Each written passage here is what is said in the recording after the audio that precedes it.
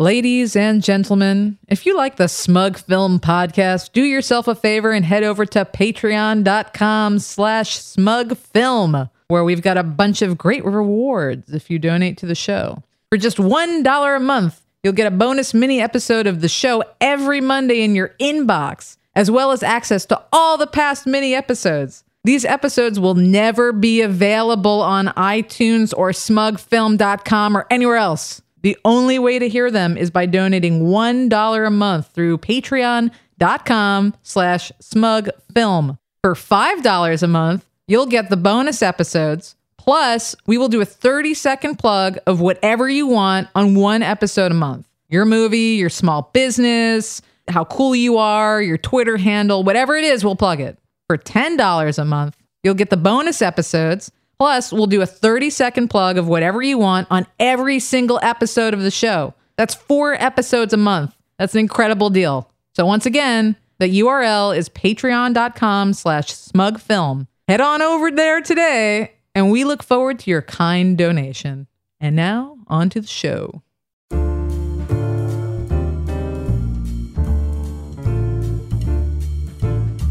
Welcome to the Smug Film Podcast. I'm your host, Cody Clark. With me today is John D'Amico and Jenna Ibkar. Hello. Somebody's lively. Somebody's not. Just wanted to one-up him. Yeah, well, you definitely did. We yin and yang sometimes. Yin and yang? Yin and yang. Yeah. Don't worry about it. All right, so today we're talking about the Oscar winners because we did our little Oscar predictions / thoughts episode, and now the Oscars have happened, of course, and these are our thoughts on the Oscar winners. So, how'd you guys like watching the Oscars? Totally missed it. How about you, John? I have literally never seen the Oscars in my life. I'm the only one who watched this fucking thing. I was in an airport, stuck in an airport in Orlando for several hours, unfortunately. Not that I would have really gotten home for it, but I would have gotten home for most of it. But they delayed my plane for no reason, so alas. I'm the only one who actually witnessed this television event with eyes. But you guys know who won? Yes, I presume. Yeah, I got the internet. You got the internet. I got newspapers. Did you see clips at all from the show? Yeah, I saw some things some people posted. All right. I watched the news. I've seen probably 8 minutes of every Oscar ceremony. Okay. 8 to 10, I would say. That's probably the best version of the Oscars, actually. Yeah. 8 minutes. We should start with probably what John D'Amico is most pleased with, which is Mad Max winning 6. Production design, film editing, costume design, makeup, sound editing, sound mixing. Are you pretty happy about that there, guy? Because I mean, it's clearly the message is Mad Max was the best movie of the year, but we're never going to give a sci-fi movie best movie of the year. Right. It seems pretty clear.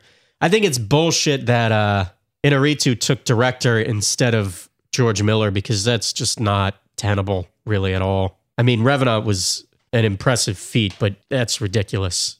I was well directed, though. I thought that's one of the things that I liked about it. It really gave you that scope of and sweep of, feeling like you were out in the wilderness like that. And I thought, for all of its cheesy moments, I thought that it, the direction was not the acting. Actually, I'll go ahead and jump into that. I don't think Leo should have won at all.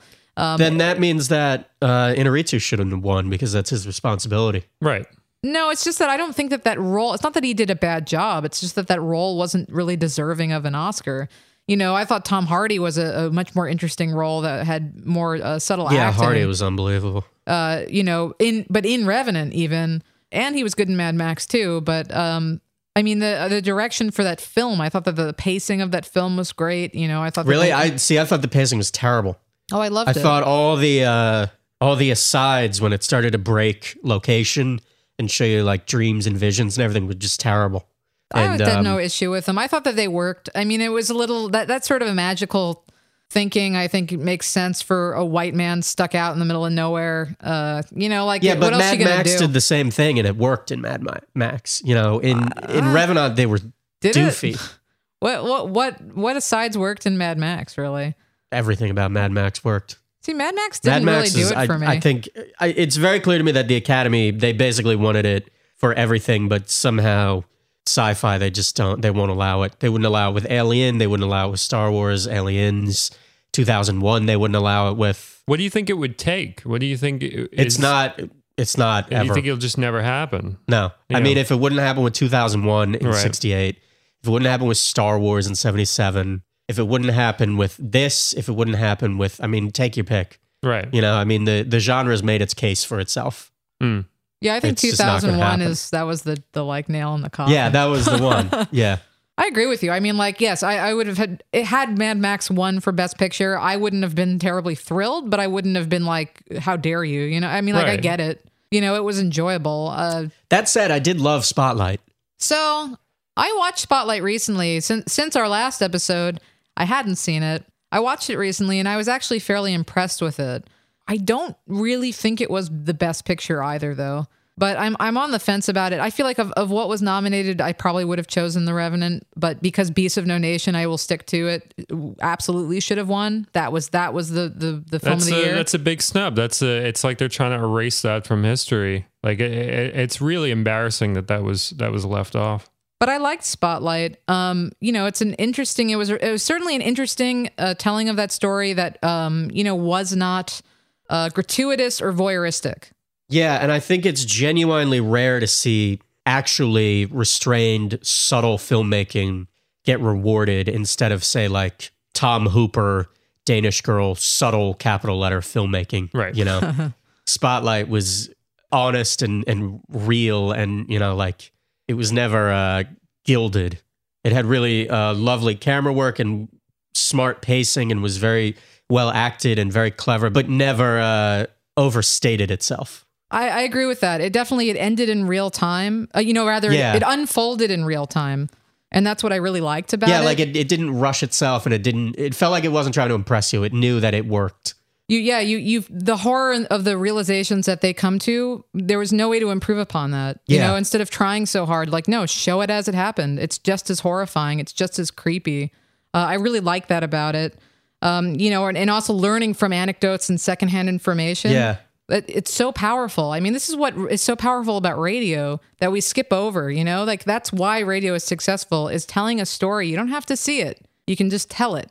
And it's wonderful to see that happen in a film that then gets... Well, that said, I mean, there's a lot of visual storytelling in Spotlight.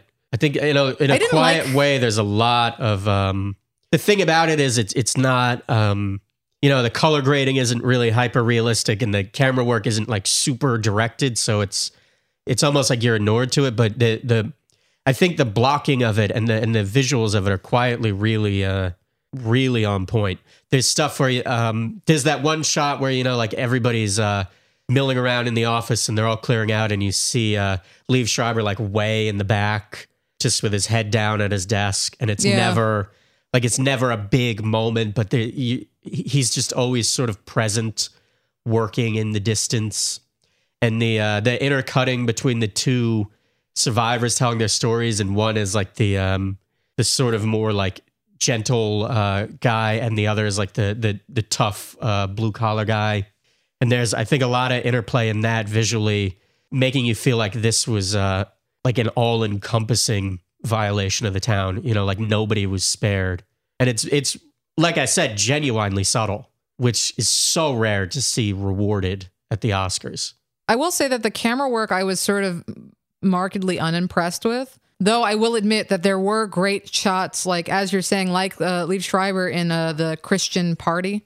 Yeah. Sitting alone at a table and that sort of looking back towards him. But in general, the camera work reminded me of that sort of like, you know, it felt like a TV show. You know, well, I think it had that sort of almost like news footage type feel, which I think worked. Yeah, that was the aesthetic. It was a much quieter look than something like Fury Road or something like Revenant. Yeah, it kept the film grounded, you know, and it worked for this. I thought, you know, could there have been better shots? Like a couple of those shots of like cars pulling in and stuff I thought were just badly framed, but did it take away from the movie? No.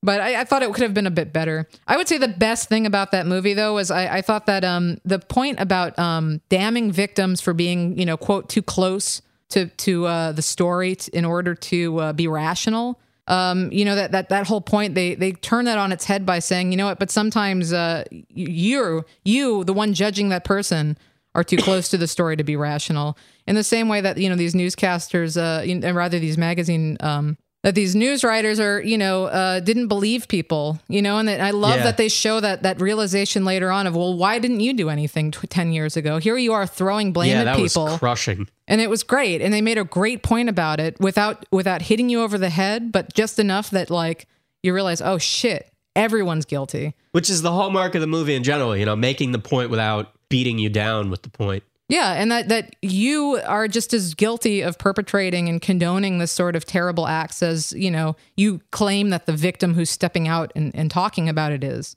You know, and I thought it was an interesting point. I'm glad that got rewarded for Best Picture. Yeah. And Best Screenplay, right at the start of the night, right out of the gate, Best Screenplay, and then right at the end of the night, Best Picture. Do you think it deserved Best Screenplay necessarily? Absolutely, I think. I mean, Best Picture I would have given to Fury Road. Best Director I would have given to Fury Road. But all things being equal, Screenplay I think was always Spotlight. I think I would have rather seen Mad Max win for it if the two of them were together. But to see screenplay? Yeah. You know, just because it's, you know, I don't know. It was well done. It was, you know, but it's also this adaptation of a news story. So I don't know. To me, it feels like almost like it is just an adaptation, but that's not really true. It was obvious, you know, it's its own thing. But yeah, that's always the weird thing with screenplay versus adapted screenplay. It's like, you know, you can have what is considered an original screenplay, but you're, like you said, you're following essentially by the book of what happened, you know, in life. You're adapting from life. Right. You can't, there's not much wiggle room there, and unless you want to sort of screw over the story. So I'm happy but that the opportunity to fuck that up is so huge that absolutely. I mean, just doing a news story well, I think it's not absolutely easy at all. I mean, just look at all the movies that do it poorly, or even look at one that does it well, but in a totally different direction. Look at Pain and Gain, which was an adaptation of an article.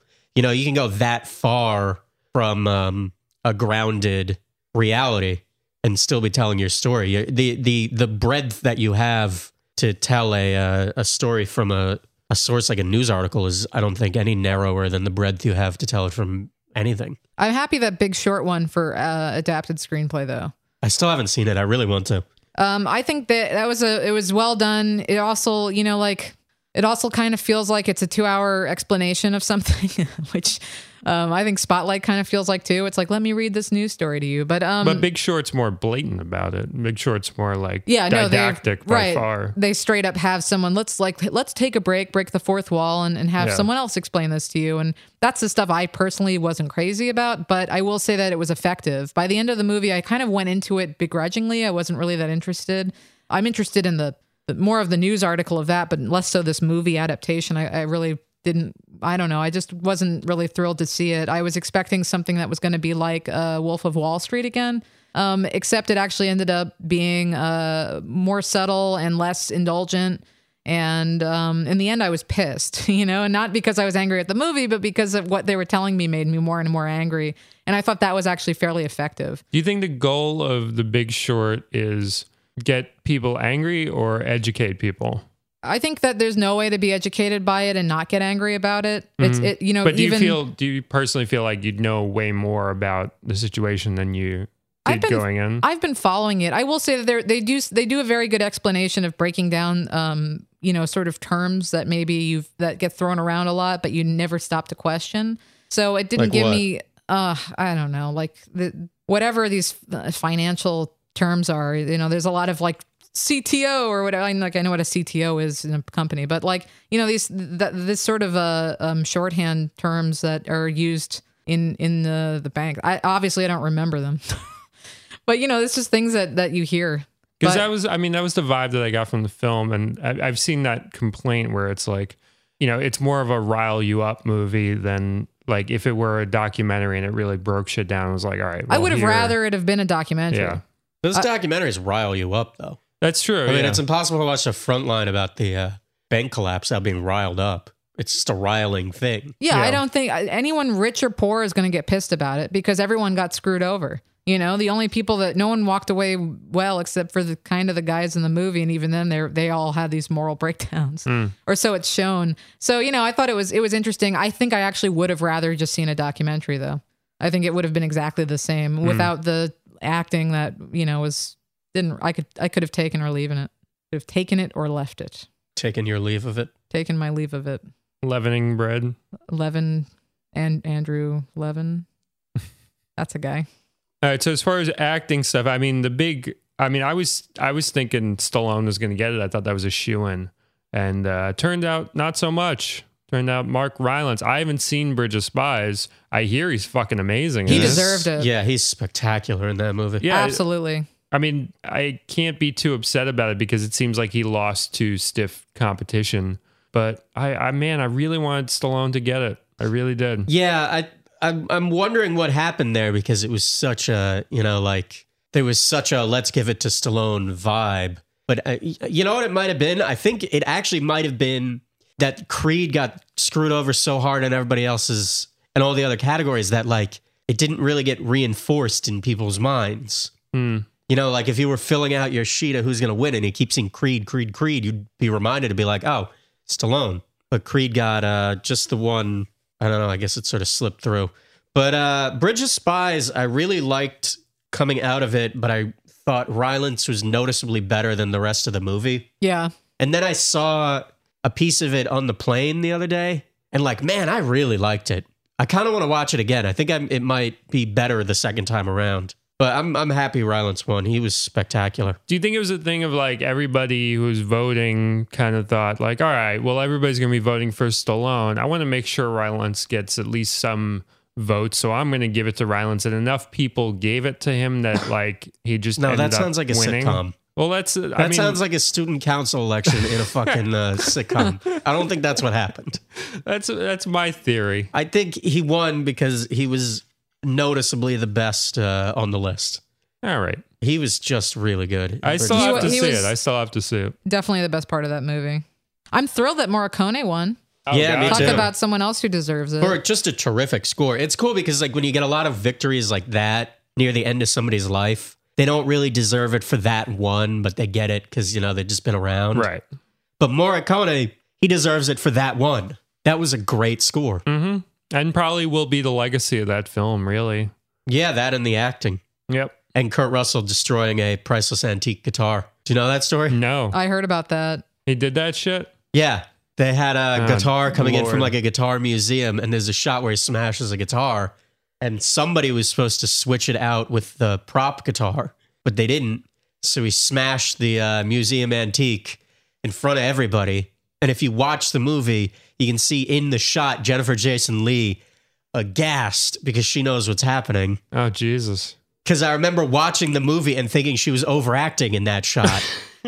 And then when you know that, you're like, oh, she's just horrified about this real event. It's like Brandon Lee getting shot. Well, it's ridiculous because when you look at the guitar in the movie, it just looks like a guitar. There's no reason they had to have a priceless antique guitar there. That's just Motherfuckers. get a fake guitar. This strikes me to my core. Like, I'm a big guitar guy, and that's just sad. That's just depressing. Well, the museum won't loan any more guitars out anymore, they said. Well, They if said that's, under no if circumstances. that's the outcome, then maybe it's for the best. Maybe that guitar needed to be sacrificed so that no more guitars can possibly suffer that fate. But fuck, Jesus, like it's the point It's where a good scene. I almost don't even want to see the movie now.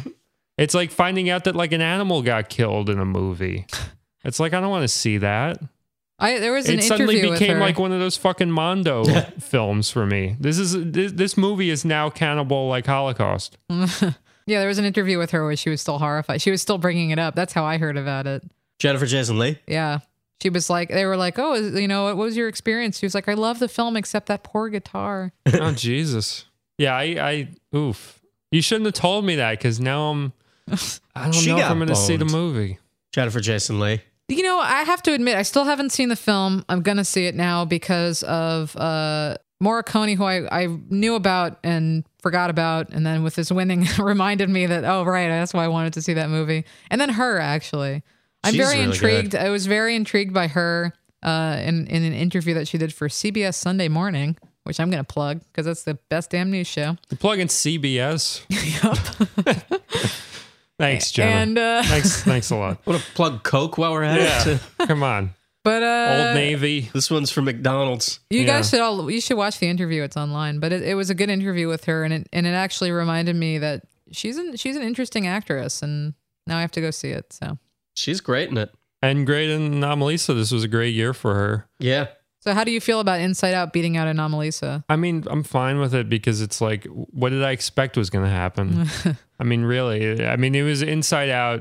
It was a shoo-in. I mean, people adore that fucking movie. I saw it and it's okay, but I don't know. I liked it better than some of their other more recent stuff, but it was still not that really clever. And I have to say, you know, a point that a friend of mine, my friend Alyssa, brought up, which I thought was to Alyssa. Shout out to Alyssa. What up, because Alyssa? This is her point, and I thought it was an excellent point.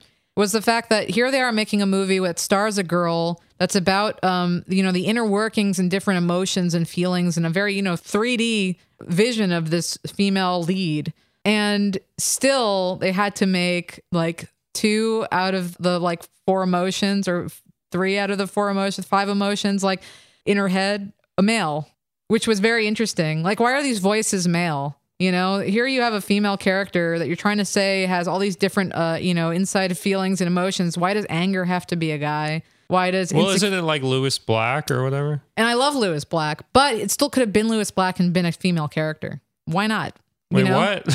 It happens constantly. You know what I mean? Like, there's plenty of women that are doing male voices. Yeah, Why I can't get what they you're do saying. a guy Yeah. do a female voice? It could still sound like a cartoonish, you know, Or just do 5 women. or just do 5 women. You know, like that. I thought that was an interesting point. Did it ruin the movie for me? No. Did it ruin the movie for Alyssa? No. But you know, I thought it was interesting. It's to interesting point though, out. like it makes sense probably tactically why they did it. But then you're right when you think about it. You're like, because like none of the voices in my head, if I were going to cast them, none of them would be women. Right. I'm sure none of yours would be men. Interestingly, too, in the film, they show other people's inner voices, and they're usually all one sex, Huh. depending on the Wow, male or we did a nice little double, huh? Yeah, so it was an interesting point, and I It's the only thing you can understand say about that. Huh. it's Bill Hader, it's Lewis Black, both really talented, hilarious, awesome actors who I love. But, you know, did it have to be them? No. Yeah, it could have been like Lisa Lampanelli instead of like Lewis Black or something. You know what I mean? Like Could have it could have been been anyone. any sort of just angry Why lady. are adults still riding with Pixar? I don't understand this one. As far as I can tell, everybody's been disappointed with I'm the off- past a million. I'm off the Pixar train entirely. I tried watching fucking Good Dinosaur. Oh my God, was that bad? It was like direct to video, like not even Disney direct to video from our child, like just generic direct to video. It made no sense. It was just fucking dog shit. So, yeah, That's what I have to say about it. Sneeze is the adequate review for that film. Just an angry sneeze. When you say direct to video, I picture, I don't know why, but Mortal Kombat 2, Annihilation. which I adore. Was it like Mortal Kombat Annihilation? No, because then it would be my favorite film. Good point. No, it was like just cheapo animation where it doesn't feel like there's enough stuff. Like the movie starts out and it's You are describing Mortal Kombat Annihilation. but I love it. I love that movie.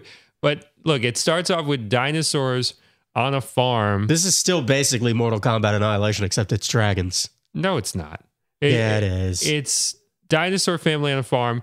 Presumably, this is a future where dinosaurs didn't die out. Not necessarily a future, but future from, you know, the asteroid missing it. And then it says, all right. So alternate present. Right.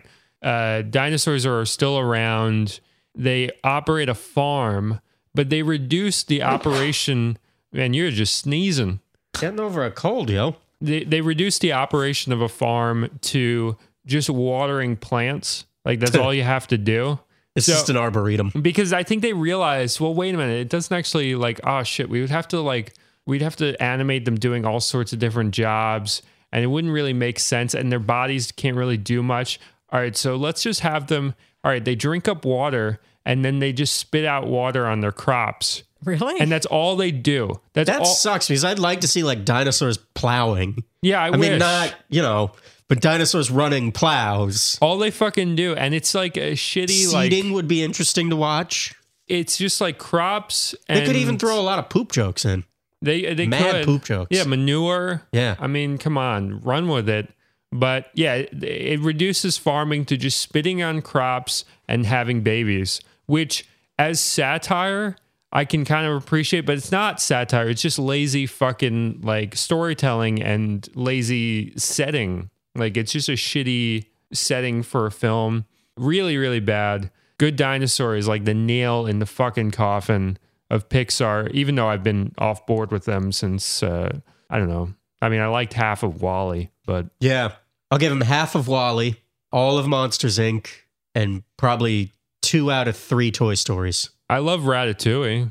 I hate Ratatouille. I love Ratatouille. That's my favorite I one. hate that fucking movie. You know, like I it? hate all this shit with the critics at the end. Like anytime a movie tries to be about critics, just annoys me. Oh, I There's love something it. so cloying about it. That's You know? the lighting in that movie. That's when I Oh, finally God, felt yeah. like CGI was like getting there, and then they promptly like backed away from it. Well, I think I think that movie probably drove them insane doing the lighting, because the lighting in that still is way better than anything they've done since. I've heard good things about Zootopia, which just opened. That's getting huge buzz. Is that the one about zoo animals fucking or whatever? And Jesus, wrong rating. But no, I like read that this movie was geared towards the people Bestiality? who, Furries. yeah, Yeah, it's a furry the costume wearer bangers. It's essentially furry world because it's just animals that are. I saw some Okay. article. I think it was Gawker or somebody had this article about how Disney was like emailing those groups to like tell them to come out in costume for the movie and like That use the hashtags. I would and totally everything. believe that. I would totally didn't believe make that. this shit up. It was how I heard about this movie. animals have been standing around on 2 feet and doing things like humans and wearing shirts with no pants for many years before furries were a thing. I assume these ones were banging though because they were sending those emails. I've never seen a trailer for it. I don't know what this is. Are they banging or not? There's no banging. Who is banging? Well, if they exist, then somebody banged somebody. Yeah, So right. Technically, The question it's is banging. it going on camera? I don't think so. Then why is Disney emailing the Bang brothers? I can't answer that. I that's a completely valid point. The Bang Brothers. I genuinely thought this was. I didn't question it because whatever. You really think Disney's going to put out some sort of like animal sex tape? I didn't think it was gonna be For 2 hardcore, hours?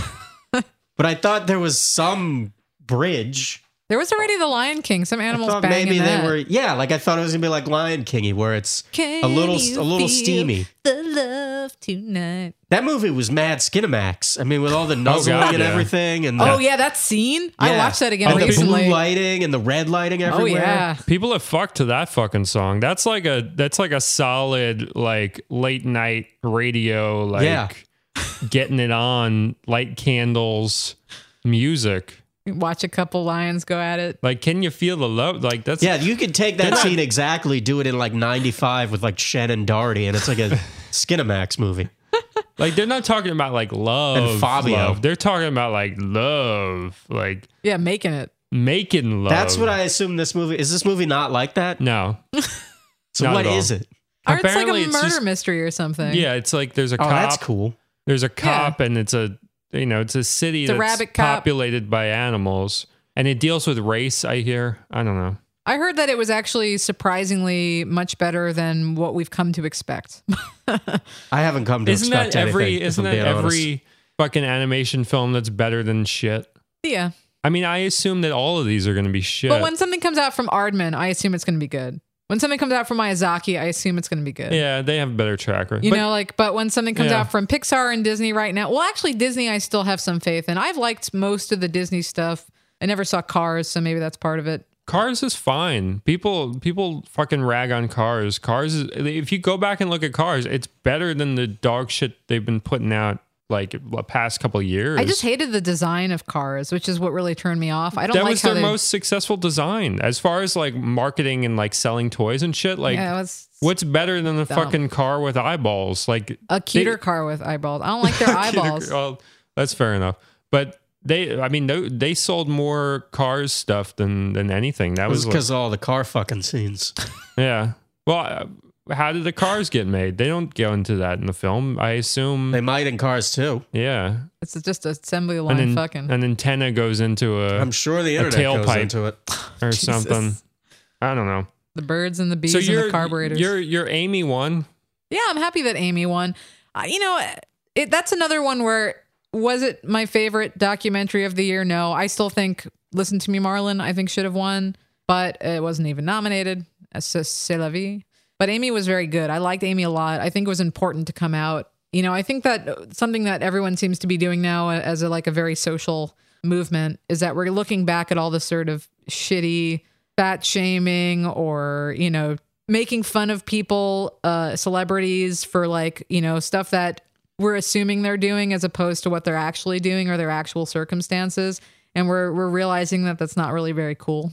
Well, I've always assumed that she was just a total fucking wreck. I haven't seen this documentary. I don't know if I'm going to feel differently or whatever, but that was just the assumption. I don't know if that's fucking media bias. I don't know if that's tabloid shit that I'm just hearing. She was a wreck. It's just that the question is, how did she become a wreck? And that's what the movie does a good job of explaining, I think. I don't know. It's funny because I've met, you meet people in general. I feel like there's two camps of people. There's the people that say well, you're a drunk, you brought it on yourself, fuck you. And then there's the people that say, well, why did that person become a drunk? Which isn't excusing what they've done while they were drunk. It's just looking at it more critically and viewing them as a human being, in my opinion.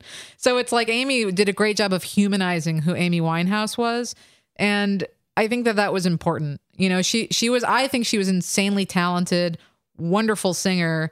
I'm really sad to see her go. We totally differ on the quality of her work. But, either way, I think it's you can't just, like Lindsay Lohan, everyone looks, or Kesha actually is the better option right now, since everyone is rushing to defend Kesha. And this is after, years of everyone, calling her fat or saying she was stupid. Oh, everybody was ragging on her as just a out. garbage person for the majority of her career. Yeah. Now everybody's suddenly she's rallying. A human being, yeah. right? And now everyone's like, oh shit, oh yeah, Kesha. Wait a second, she's a human and she's had things happen to her in life. What? Yeah, so it's I don't know. I think that it was important to come out, since it definitely didn't in her lifetime, and it's something that for Amy Winehouse, and it killed her. Yeah. That it killed her that her family looked the other way, and it killed her that society kind of let her down by capitalizing on exploiting her. So I don't think society's to blame for her death particularly, but this movie does a great job of showing just how little support she had in her life, and why it was sort of inevitable that she died.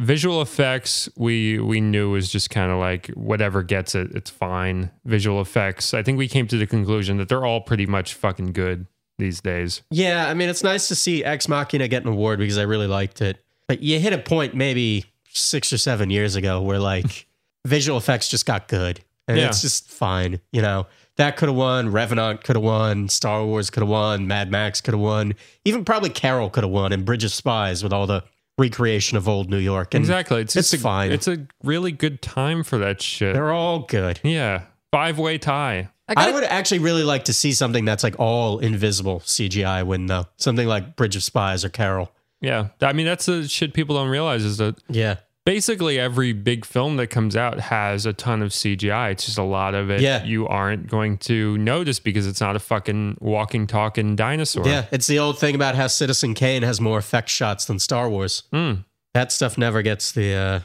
nod. You know what I actually was more impressed by in Ex Machina more so than the special effects was the architecture. Yeah, the production design was really good. It's an actual hotel in, I think, Sweden or Norway.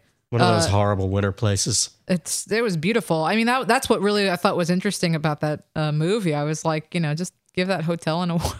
Oh, I think it's so ugly, but unbelievably cinematically ugly. Yeah, it had a sinister vibe to it that I really it was dug. just great. I don't find want to live that there, place but it was great. I would never fucking stay in that hotel. Yeah. What a find. It's like Shining, kind of nope, not staying there. Well, it's like Let the Right One In, the Swedish vampire movie where all they had to do was just find Swedish architecture from the 80s and it's fine. Right. That takes care of your whole movie. It's so Yeah. scary looking. So cinematography, Emmanuel Lubezki, Revenant, 3 in a row. Fucking unprecedented. Yeah, not really earned. Why are you hating I'm on glad the you're Revenant? fucking Fine. saying that because I don't like his work. I haven't liked the 3 that he did. I'm not hating on Revenant. I just don't think Revenant was the best in really any of the categories. It was not that good. Who should have won for cinematography? Mad Max?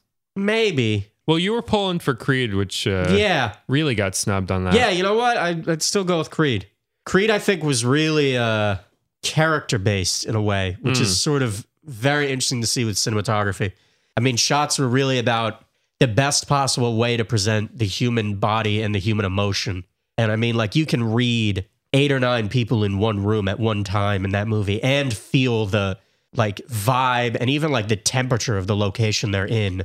And that shit it's the shit people take for granted because that stuff doesn't just happen. Yeah, like, you don't... That's by design. You don't create, like, a perfect look at a boxing gym where you know, like, the life stories of everybody by their posture and the look on their face and the location and, you know, like, the whole history of the building, like, just by accident. Right. I mean, there was so much care in the cinematography in Creed and so much character in it, you know? But that stuff, yeah, I mean, that never wins. It always goes to something that, I mean, is also wonderful, but goes to something that goes someplace crazy and, you know, does something exotic. I liked, you know, I would say this was deserved for him. I like his camera work. And I actually thought that part of what made The Revenant really great was that it felt like everything that Inarritu typically does. He's a director that I'm not crazy about, but I really liked this movie. I thought this felt like he took everything that was good from all of his other movies and he put it in there, but then he held back. He knew when to stop himself. You know, Birdman had that very, like, constantly moving camera work, right? Which was also Lubeski, right? Yeah. The lubes. Which got to be too much. You know, it was interesting. It was okay, but it didn't. It got gimmicky to a bit, and I didn't love it. Whereas The Revenant does some of it, but it stops. You know what was interesting about that look? Whiplash did, like, the same thing the same year, but way better without having the nonstop gimmick. Nobody thinks to put them together, but, like, I'd love to put, like, Birdman and Whiplash together and just, like, take apart the visuals of them. I think, Whiplash was better than Birdman, but Whiplash looked fucking great. Yeah, but you know what I mean? It had that same sort of camera work. Right. But somehow it just stuck the landing a little better. I don't even know why. Maybe because the editing was better. Yeah. Yeah, that's the thing. Birdman needed more editing. It needed, it needed to pull back. It was too indulgent. See, Revenant, I thought needed more editing too, though. No, I thought Revenant was fairly. It never went over the top for me. I think the last 20 minutes were like... That was my favorite part. Oh, God. I thought the ending was so dumb. Oh, it was my favorite part of the movie. I thought it builds, you know? It's like, here's a guy that is a slow chase for 2 hours. I loved it. That's what I liked about it. It builds and then it goes over.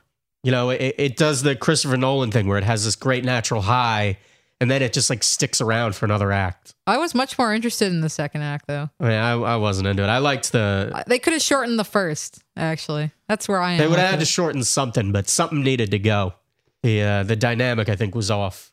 It could have maybe even sped up a little in the beginning. Though I don't know, I liked it. I thought that the pacing of Revenant and then the build and the fact that by the end of the movie, my heart was pounding. I got really into it. And for something that was so slow, that's what impressed me by it. It was actually really brought my heart rate up, and it was like two guys walking after each other. Yeah. That's what I thought was well done about it. So it's kind of a double Ex Machina nod in a way because Alicia Vikander won for Danish Girl.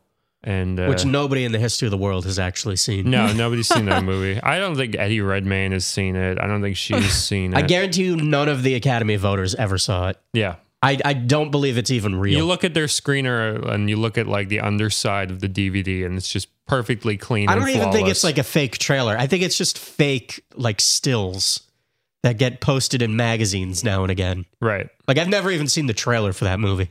No, neither I. I saw the trailer. I was interested when they first talked about it because it's an interesting story. But then the second they were talking about Eddie Redmayne and you watching the trailer, I was like, I don't know. He might be the most overrated actor right now. I'll say he was very good in Les Mis. He was good in Les Mis. He's not bad. Though, I mean, Tom Hooper. The trouble is he's attached to Tom Hooper, who is the worst natural director, I think, in the world right now. Yeah. I think Joss Whedon is the worst visual director in the world right now, bar none. But Joss Whedon really does have a good handle on characters and integrating humor and some of that sort of stuff. You know, like the 90s television and stuff. He really can pull that off. He's a big archetype guy. Yeah. He has a lot of talent Tom Hooper, I think, is across the board probably the worst natural director who's working on a large scale in the world right now. And visually, I mean, it's like he hates you. Joss Whedon, you can tell it's like he just doesn't really know where to put the camera. Mm-hmm. It's like Tom Hooper just fucking hates you and is just going to put it wherever it's going to hurt your eye. Eddie Redmayne, I don't know, because he's one of these models turned actor. He was a model? Yeah, he is a model. That's Why what he would- started out doing. But he's weird looking. Yeah. All He has a models nice are weird face. looking. Yeah, but I Find don't me a wanna- model that's not weird looking. Except That's you're talking true. about underwear models, then they get more pretty in the face, but usually it's I see what you're saying, though. Yeah, they're Models are all weirdies. They're weird weirdies. Yeah. but You're I right. mean, I like him, but I don't love him. I think he is overrated. I hated that freaking Theory of everything. Oh, hated God. it. God. But like, I feel like with him, it's not even him, it's his movies. Yeah, I agree. Like, if you could just grab him by the scruff of his neck and throw him into like a good movie, he'd probably be fine. It could. But then yeah. again, we also have Donald Gleason, who's been in every movie this year. Oh, my dude. and dude. he's basically just like the more interesting Eddie Redmayne.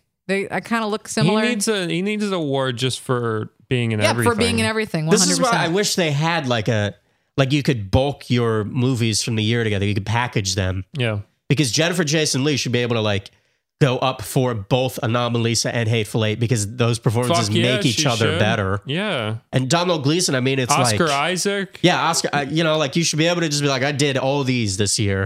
Yeah. Give me something. Yeah. It's I like that. I like that. Yeah, you have to have 3 movies out that year to qualify. So did anyone? no, I mean, like if you have one and it's like There Will Be Blood, then all right, you can try to compete. Right. But like if you have a bunch, you should be able to like stack your bundle. So did any of you see Room? Brie Larson. I actually No, did. not yet. That's another I'm movie. dying to see it. I have no clue if she was good. I assume she was fine, but It's supposed to be spectacular. I mean, I hear it's one of the best of the year. I'm just angry that everyone's talking about that little kid. All right, granted, again, I haven't seen this movie, so I hate Oscar fascination with little kids. I But- can't fucking stand it. They're like, then oh, there's the Beast of No Nation little kid who Yeah, got exactly. nothing. Absolutely. Nothing. That guy was a goddamn genius. But they pluck these like little kids and they're like, oh, how you doing? Let me ask you like cute questions that you can give a cute response to. And like, aren't you starstruck? And isn't this great? And then like, they never talk about the kid ever again. Right. They like build him up. He thinks he's on top of the world. He thinks he's going to have this huge career. And then goodbye. We got done with the girl from Beasts of the Southern Wild. We got done with this kid. We get done with like these kids so fast. And Well, just, I don't think it's getting done with them. It's just, you can't have little kids in movies like they're working 9 to 5s. that's true. There are laws. Yeah. But yeah, we just. I mean, we can't have a fucking But it feels like it's like Shirley when, Temple again. if you're sacrificing like a virgin, it's like a thing where like you. it's feed, mad weird. You feed the virgin like all this like luxurious food, and like the virgin gets to like hang out and do all sorts of fun shit, and then you just bring him up to the volcano and toss him in. yeah, it's the Wicker Man. yeah. Plus, like, I feel like until you're about like 11, if you're a little kid and you're good at a movie, what that means is the director was really good. Yeah. Until you're like Haley Joel Osment in The Sixth Sense, like when you're that age. I was just going then to that bring up was you. Haley Joel Osment because you know what the question of what happened to Haley Joel Osment is Google him because he's really fucking weird looking now. That is Well, his face just grew weird. His face is massive. It's huge. Like I just Yeah, have the to cute say. little movie kids always grow up They weird always because look they have weird. exaggerated features, and Yeah. it's cute when you're young and not when you're an adult. I feel bad for him because he was a genuinely spectacularly talented actor when he was a good. kid. He was good. I mean, he really had a lot of talent, and that He's wasn't even just incredible in being that film. directed. Yeah, He's really, really fucking good. but a young kid, that's just being directed. Yeah. That's not a performance in You're the basically same way. tricking the kid to do what you want. Yeah. When they're that young. and I mean- coaxing them. Yeah. I don't know if I'm not totally on the fence with that, but I do admit that I get angry when they award children for acting because I do think that it's a little.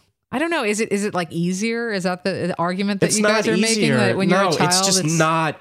It's apples and oranges. It's not the same thing that you're doing. Right. For example, the little kid in Close Encounters, who's just a wonderful performance from that little kid. He's that good because off camera, Spielberg and the technicians are like coaxing emotions out of him. Mm-hmm. When he goes and he runs into the house and he's scared because he sees the alien and then he smiles because he knows it's friendly. Spielberg had the first AD jump out of like a box dressed as a gorilla, and then the kid's face lights up because he's scared, and then the guy takes the mask off, and the kid recognizes him and he smiles because he knows who So it you're is. saying this is more like directing animals?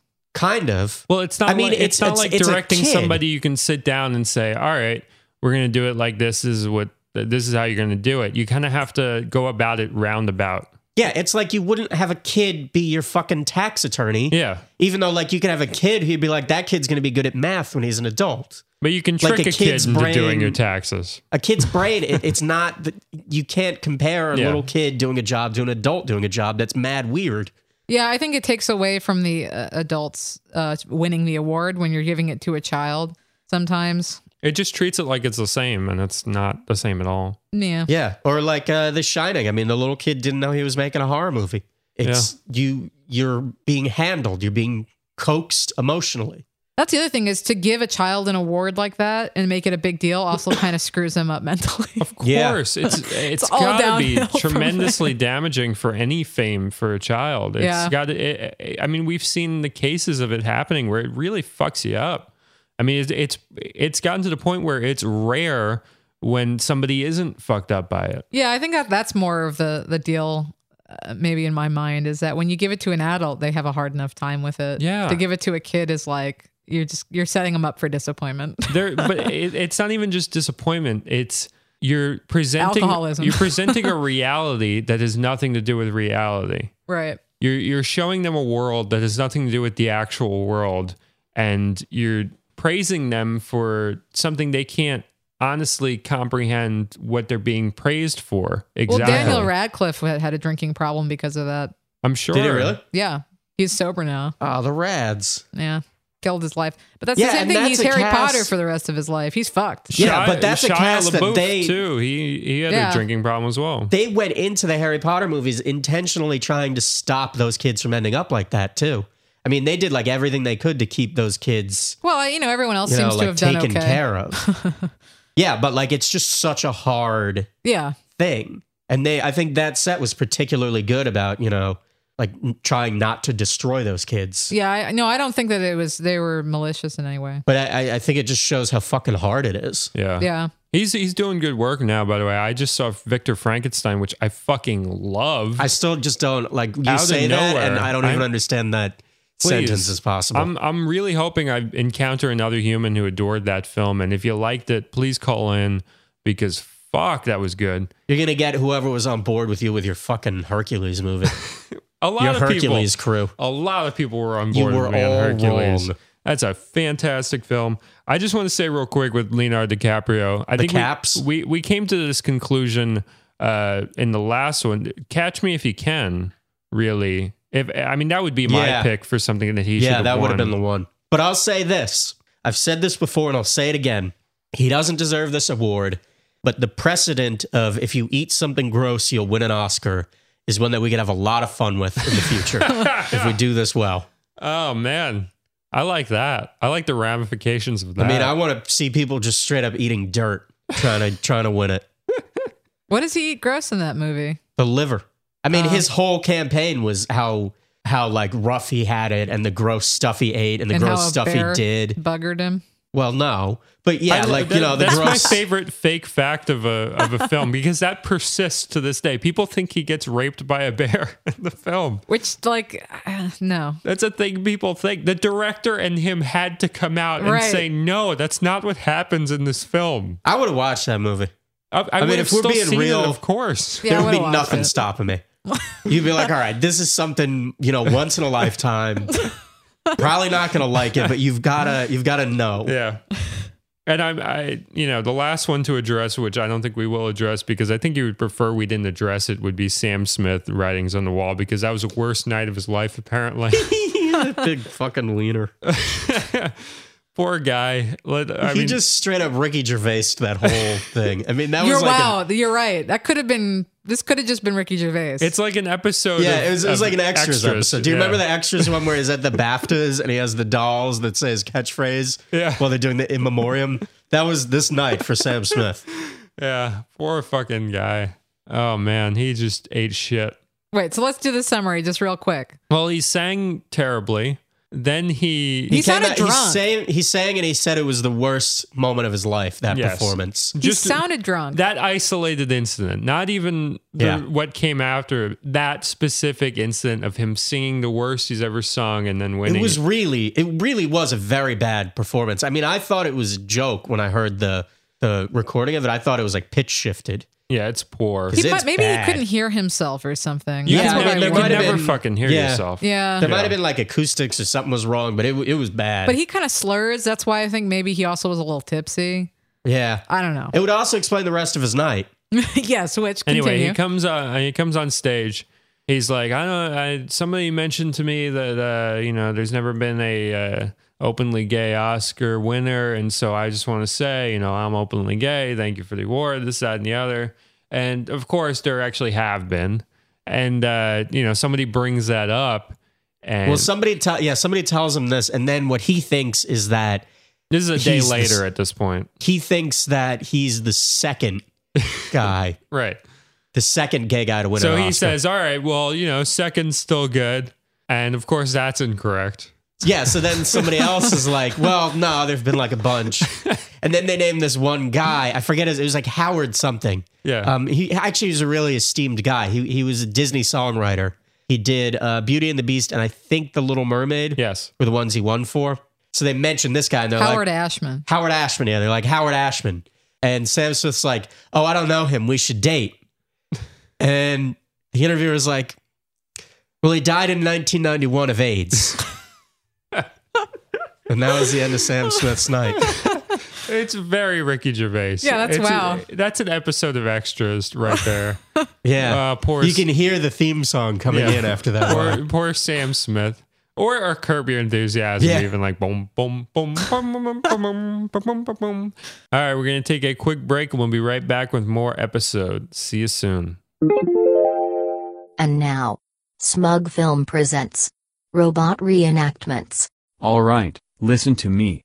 You pull up right where she lives, right? Before you get out of the car, you lock both doors. Then, get out of the car, you walk over to her. You bring her over to the car. Dig out the key, put it in the lock and open the door for her. Then you let her get in. Then you close the door. Then you walk around the back of the car and look through the rear window. If she doesn't reach over and lift up that button so that you can get in, dump her. Just like that? Listen to me, kid. If she doesn't reach over and lift up that button so that you can get in, that means she's a selfish broad and all you're seeing is the tip of the iceberg. You dump her and you dump her fast. This has been a robot reenactment. Now, back to the show. Hello, I am the Hunky Smug Film sponsor Plugman. I'm here to tell you about the fine people who support the Smug Film podcast through Patreon. You all should check out Bobby Slow on Twitter. He's a very funny and good man who tweets funny and good things and is worthy of your love. And he has a really good Twitter ratio of followers to following. That's impressive. Once again, that's Bobby Slow on Twitter. You should also check out Minor Key Games. Go on over to minorkeygames.com and check out these awesome computer games made by David and Kyle Pittman. Two brothers that make great video games with an old school feel. Cody hates new video games for the most part, but he enjoys the heck out of these. Once again, that's minorkeygames.com. Also, be sure to check out Room Full of Spoons, Rick Harper's documentary about the cult classic film The Room. It's a great documentary that we all love here at Smug Film, and go to roomfulofspoons.com to find out when it's coming to your city. Thank you for listening to my hunky voice, and thank you all who have donated to the show. And if you would like to be plugged on the show, please head on over to patreon.com/smugfilm and donate. And now, back to the episode. Hello. I am the new Smug Film voicemail plug lady. I'm sexier, better, and lovelier in every way. Anyway, please leave a question or a comment for the Smug Film podcast at 718-395-9711, and we may play it on a future episode. Thank you for listening to my beautiful voice, and now, back to the show.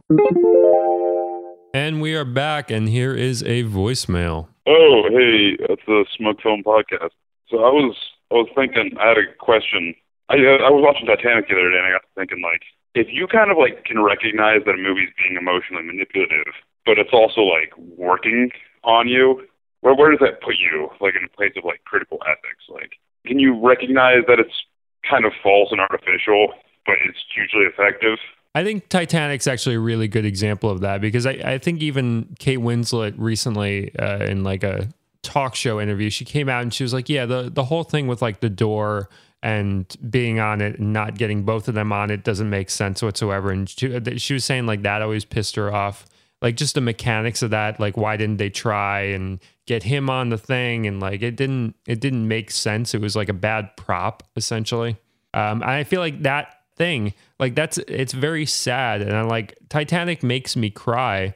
It's just a sad scenario and all that, but it really doesn't make much sense. And it's emotionally manipulative because it doesn't, like if you stop and think about it, you're like, all right, well, that's stupid. All right, but here's the thing. Literally every movie ever made at any time for any purpose by anybody anywhere is emotionally manipulative. That's absolutely true. There is no exception to that rule. Right. And either art, you can dress art. it down. Yeah, either you can dress it down and like pretend that's not what you're doing, or you can sort of dress it up and go for, or you can sort of shoot for the middle, whatever. Yeah. But basically, emotional manipulation is the end game, no matter what. That's so the, you might that's as well the baseline here. You might as Yeah. well commit to that going in. But then you sort of hit the Umberto Eco thing, where he said in his piece about Casablanca, actually, where he said that one cliche makes us cringe and 100 makes us weep. You have this sort of like equilibrium you're trying to find. That's a really good quote. This is a really great piece. Rest in peace, Umberto. But yeah, you have this sort of internal logic to the movie, and if the internal logic of the movie is that it's very thrown open, like Titanic is, which from the beginning is really sort of a tearjerker, then you can go along with it, and it doesn't jar you. But whereas a counter example of that where it doesn't work would be, do you remember the Godzilla remake with Matthew Broderick? Yes, I do. I love the comparison there. Continue. Yeah, did not think that was getting brought up. It's all like, Puff Daddy and Jimmy Page and like, yeah, let's fuck this monster up. Helicopters and shit and, like stuff getting torn up and let's get this fucker. And then at the end, when they finally corner Godzilla, they're like, we're going to blast this piece of shit, this fucking green dickhole. They start shooting their missiles at him. And like it goes to slow motion and they start playing this sad piano. Yeah. And you watch him like trip down the bridge trying to escape. And it's like heart wrenching. And you're like, you fucking dicks. Yeah, they try and have it both ways. Yeah, they switch the terms of the deal they made with you at the beginning, at the end. And you come out of it, you're like, come on. Like, you just gave me an hour and a half of let's fuck this dude up. And then when we finally got him, it was like watching a dog die. Yeah, absolutely.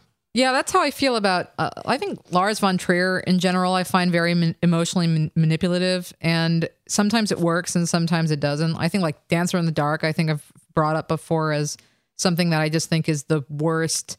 Like, here you have a story about like a woman who is on hard times, right? And instead of just like doing like a subtle emotional and interesting film, he just like keeps hitting her with literally the worst possible things that could ever happen to her for 2 hours over and over and over and over and over again. And then he makes her like actually interesting and innocent and like to like an unknown degree, so that you can't dislike her and you have to only feel sad that these bad things are happening to her. And then by the end of the film, you're like, fuck you. Like there's no way to not feel sad about it other than just turning the movie off and walking away from it. So I can't stand that. Is it kind of like Funny Games in that way, where it's just like, it's bad thing happening, worse. And it's like the movie is almost challenging you. Like, why are you even watching it at this point? Like, that this isn't going to get better. With Funny Games, I at least feel like it was making a point about movies and violence. That's why I'm asking, because I haven't Dancer seen in the Dancer in Dark. the It just felt like he just thought like, maybe, but I just get the sense that he likes to prop people up and then hate them. He likes to kill people. He likes to watch them suffer. And there's really no way to watch that movie and you either have to indulge in her suffering or you just have to feel terrible. And it wasn't even a message about you. It was just like, screw this character, and I'm just going to tell you how much she sucks for 2 hours and how much I'm going to ruin her life. I didn't like it. I just thought like that's the type of thing I can't deal with. Make a point about it, sure. Like funny games I like. Funny games I thought was interesting, even if the point, then there's the movies too that I think we've spoken about too, those fuck you movies, where they prop you up for 2 hours. Oh, hey, come here. It's really great. And then they punch you, and they say, how dare you come over here? Fuck you, idiot, for walking over here. Well, that's a felony. If that happened to you at a theater, I think you should ask for your money back. But then you have a movie like Still Alice, which came out recently that, is also a movie that you can't watch and not weep. But at the same time, I thought it was subtle. I thought that it was very wonderfully acted. I thought that the point of the film was about this sort of decline of a disease, and you watch it happen. Will you cry? Yes. But you also kind of realize that, the point of the story is to tell you sort of the downfall. So that at least had it was interesting. It didn't feel like they were manipulating me, even though they were, there's no way not to cry when you see some woman in the prime of her life suddenly get Alzheimer's and then die from it. You know what I mean? Like, it's just a horrible story. Or Springsteen's Dancing in the Dark, which is one of the great emotionally manipulative songs. But you go along with it. Then there's you can't movies, start a fire without a spark. But even if we're just dancing in the dark. God bless this Jersey man over here. Brings a tear to my eye. That's a great, yeah. I mean, you can't. You can't. Well, you can't. I defy you to start a fire without a spark. Yeah, it's very, if not impossible, very difficult. Yeah. But then to address movies like Titanic, I watched Meet Joe Black recently. Oh my God, that is mad. That one goes over some lines. Oh yeah, like I watched it because so goofy for it. I wanted to see Brad Pitt in the prime of his life, and I got that. But I agree, they have some really dumb choices. You should be watching River Runs Through It. That's some prime beefcake. I would argue Fight Club. Fight Club is great. And Troy, which he was a little older in Troy. But Troy was. He was a little beefier in Troy. Fight Club, he was like cut. Yeah, he's real. Fight Club is that's the body stuff. Yeah. He had like the lines where it's like pointing to the junk. Yeah, he had junk lines. He had yeah. It was like I think he invented those. Yeah, he invented junk. Nobody has ever had those before lines. Him. He invented those muscles. Because you follow any one of those I call lines. those Barbie. They look like Barbie Ken dolls. Yeah. That's what they look you like. can follow the left line or the right line, but you know where you're going. The destination is clear. The destination That's different than the treasure trail. Right? That should be the name of a movie of just all guys like that. It should be called Destination Junk. Let's get a whole bunch of dudes in here and we'll talk about our favorite Brad Pitt shirtless moments. Yeah. Call them all in. That'll be the bonus 10, episode. 15 guys. No, but if I was making like a Andy Sedaris type TNA, but like dudes, like a gay version, it would be called Destination Junk, and it would be all dudes with like the V lines pointing to the cock and balls. And that would be my film. It would be the scene from Fight Club where he's explaining the rules of Fight Club, but everybody else in the scene is just a Brad Pitt from a different movie. Yeah. And naked? Yeah, so you'd have Troy one there, River Runs Through It, Brad Pitt in the back with his fishing pole. Dude, that would have millions of hits on YouTube. Oh, yeah. Yeah. Well, Mr. and Mrs. Smith, Brad Pitt there. Whew. I gotta go do a thing.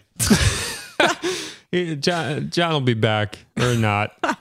Well, my point about Meet Joe Black, though, is that here you have a fairly corny movie, but I can see why someone would watch this and feel emotional about it or get into it. Why not? You know what I mean? It has that same feeling that I had from Titanic, at least. See, I think the car crash ruins it, though, because it's so I just think ill-conceived. The concept, the car crash is hilarious. Yeah. I think once that happens, it blows the whole movie. The timing of them looking back at each other as they leave that diner, and it lasts for 10 minutes. Yeah.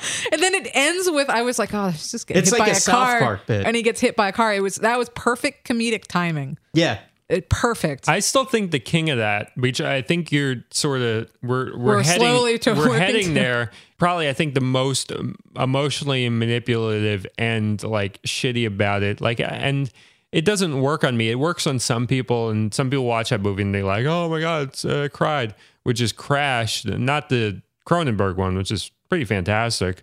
But the one that won Best Picture. Does Crash work on anybody anymore? I mean, I don't hear about that movie except in the context of people hating it. I only see it on YouTube because I looked up. There's that scene where the kid gets shot, but doesn't get shot.